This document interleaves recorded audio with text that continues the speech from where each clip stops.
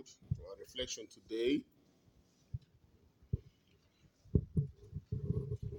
This behavior that we say the days are marked out. Mondays, Wednesdays, Thursdays, Saturdays, right?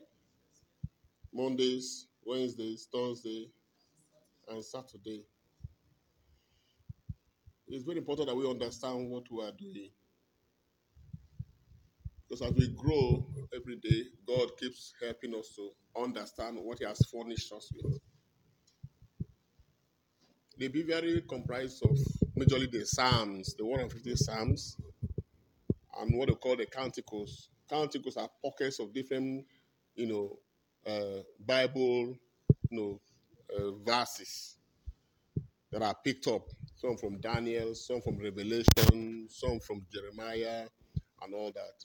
And that's what they have used to furnish the breviary, so that each time we come, we recite at least 2 Psalms, maybe 1 Canticle. Some other days, all the Psalms, all the 3 of them, for morning prayer alone, is 3. So we're about 6 or 7 sections of that prayer in the full copy of it. So that in each section, you recite 3 Psalms. And the plan is that before the end of the month, you must have gone through the 150 Psalms. The Psalms are not ordinary prayers. They are Holy Spirit inspired prayers. They are called spiritual codes of the Holy Spirit. They are called what? Spiritual codes of the Holy Spirit in human language.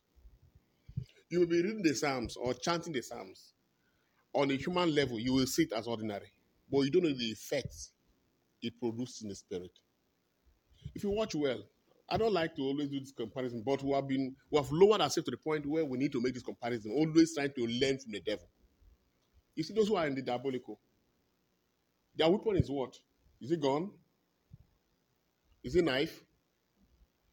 Those of them who are in the diabolical, what is their weapon? How do they affect people? How do they shut down people's businesses? How do they break up marriages? How? Incantation, right? Sorcerers. Their power is their words.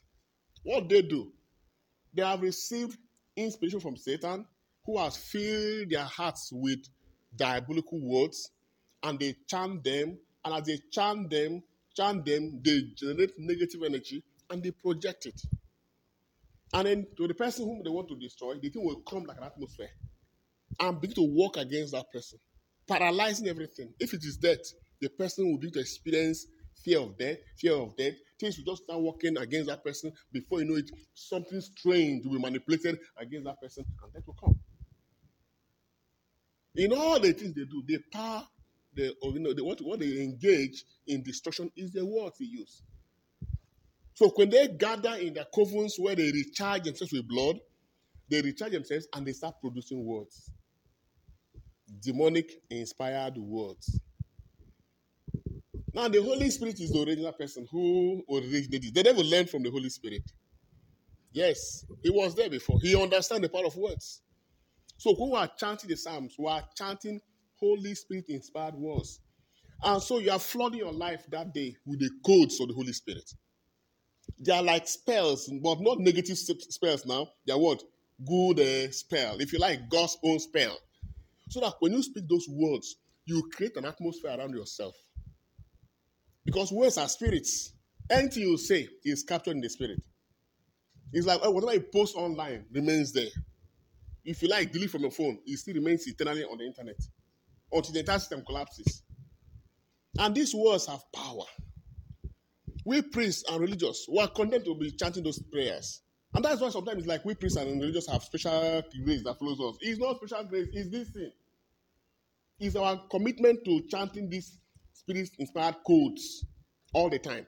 It does 2 things. It inspires you and gives you the language to communicate to God. So I want to encourage you. When you come and you are here, when the exams are going on, pick up a copy. Follow it. It's a discipline. You're offering the first 30 minutes of your words to God. It's a sacrifice of praise. And that's a real lamb. That's a real goat or cow we offer to God every day in the New Testament. Very powerful. And the first few words that God that comes out of you on the day determines the tempo of your day. I don't know what I got this. So I don't know what I got it. You're looking at me. Simple. Great things in the spirit. When they say they appear very simple. We have learned this is what it is. The first few words that come out of your tongue determines your day. Check well. Check well.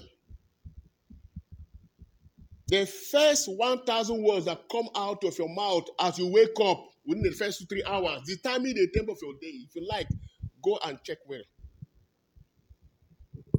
That's why David said, early in the morning, I will rise to do what?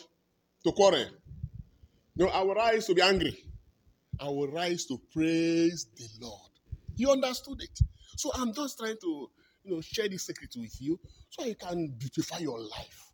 God has furnished you with his word. The Psalms is an integral aspect of the word of God. David did not just compose them. The Holy Spirit came upon him by the prophetic and he started declaring them. He started singing them. These are songs going on in heaven. So when we're chanting the Psalms here, we're chanting along with the heavens. I tell you, the same heavenly language that we're communicating here. At Mass, the same thing. When the priest say the Lord be with you, anything you say will either be used for your good or for your destruction. Very powerful. Your tongue is not ordinary. It's not meant for food. Your tongue is meant to pave your way for your life. It's a very powerful instrument. So don't allow yourself to get used to the system, get used to what you are doing, and then there's no devotion. There's no devotion. Add devotion to it. Be conscious of the words you say. If you like, go through the Psalms yourself and see. Why do you have, when you have challenges, you start saying Psalms? Why? Some of you know those, they call it dangerous Psalms. Why do you go and read Psalms? If you give people prayer and you didn't ask Psalm to read, they feel somehow. Because they believe that the Psalms have power. You know they have power, but they are special codes. That when you say them, those codes go into the atmosphere and have ability to neutralize the codes of the demonic, the codes of negativity, the codes of darkness, and above all, the codes of death. When David said, I shall not die, he saw something in the spirit. There were things he said. Those things he said were inspired by the Holy Spirit. So take advantage of it. Help yourself. Build yourself. Nothing goes for nothing. As we participate dedicatedly every day in it, you can see that your life will never remain the same. Amen. We celebrate a man who loved God so much, enjoying the cross. A man that inspired me many years ago as a novice. I read one of his books, one of his classic books called The Dark Night of the Soul. It's a sequence of spiritual journey where when you are journeying with the Lord, sometimes you pass through darkness, sometimes you pass through dryness, and he was able to articulate so that people will learn that when things appear obscure, it's also part of spiritual experience. He was so deep. He was a mystic, if you like. He was a mystic, someone who meditates and crosses the boundary of man's imagination and is able to decode things in the spirit. He was so forcible, very powerful man. He was able to collaborate with St. Catherine to bring a deep change to the Carmelite order because of his commitment, because of his love for the cross. The more he looked at the cross, the more he decodes the things that God locked up in that cross. He was also someone who loved the crucifix all the time. So that's why they called him the St. John of the cross, because of his love for the cross. He was not the only one anyway. There were other saints who love the cross so much. And if you watch all the saints that have special attachment to the cross, they are outstanding. Saint Francois Assisi loved the cross so much that he said that if he dies, if his body gets decayed, and they open his chest, they will see the mark, the imprint of the cross in his chest. Yes. You see, so they inspire us. They make us understand that some of these things that we have are not just ordinary. They have power behind them. And we must cherish them.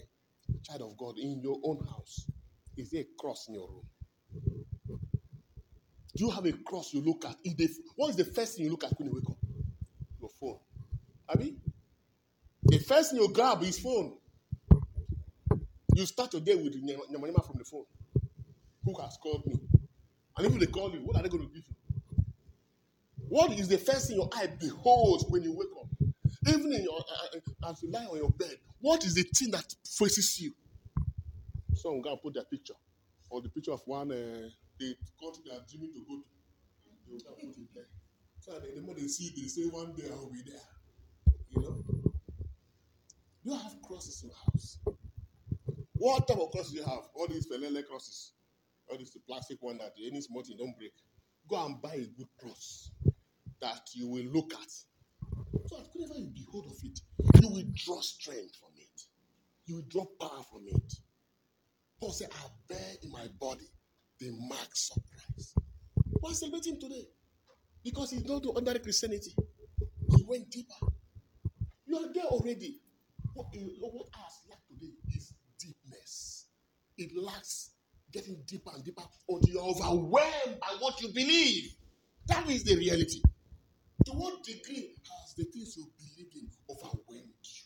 Overwhelmed you to the point where certain things about things in this life does not have whose way in your heart again. Until you are moved to that level, you're not started. I'm not started. We celebrate him. That's great. And the gospel, Jesus counts it all. You see, he said to the crowd, truly I say to you, among those born of women, there has arisen one greater than John the Baptist. Why? He was a forerunner to announce what? A salvation that has come. Jesus Christ, behold the Lamb of God. But he said in heaven, the least is greater than John. I'm trying that again. We thought that as he was the greatest here, he will be the greatest over there too. But not so. You can be a greatest person here, but in the eyes of God, you are the lowest. Because heavenly standard is different from earthly standard. You have to understand that. So men may praise you here according to human standard. But in the eyes of God, no, you are not body. What makes the difference in over there is to the degree to which Christ has been crystallized in your soul. That's why he said, from the days of John the Baptist until now, the kingdom of God suffered violence. What's the violence? The devil is saying none of them, no human being will grow to that maturity. For you to carry Christ and be Christ-like in your heart. So that when they escort you in the name of the Spirit, what they see is Christ. There was a story I just heard a few days ago. I was talking to somebody and he just shared that with me. There was this young man who suddenly caught the fire of God, okay, and began to grow. You have to work strong in the spirit. You have to read the scriptures, repented, and said, no, he must grow into the dimension of the fullness of the Holy Spirit. He began a fast, a 7 days fast. As he was finished the 7 days, that Peter continued to push him to continue again. He had another 7 days again. He continued, but he was drinking water, not a dry fast. He was only drinking water only. He continued 3 weeks, 4 weeks. He did it to 40 days. After 40 days, he said, let him add another 4 again. Within that 4 days, he added, something happened to him. There was a visitation. Jesus showed himself to him in his fullness of power, like a flame of fire. And said, go, right now, you will be like me, anywhere you go to. So immediately, the first place he thought of going to was his hometown, to go and evangelize in that place. And he had to fly. And the man came to the airport. They were scanning him. When they scanned him, what they saw on the screen was a ball of fire. They stopped. He said, go back. He didn't know why they were asking to go back. He went back. He said, come again. He came again. On the screen, fire. A ball of fire. They said, what I carry? He said, no.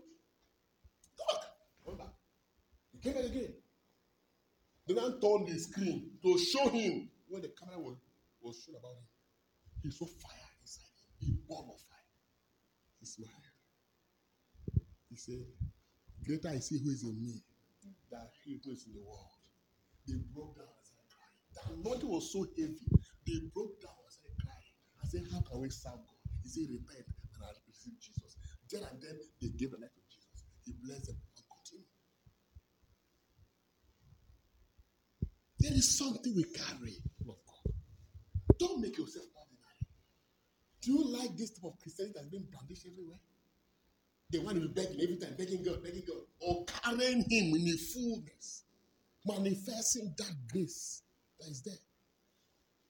You have the capacity, it's your choice. It's just that you have limited yourself. You have refused to engage yourself fully. When that spirit inspires you, you will water it down. Can I say, I brought a fire on earth. I wish.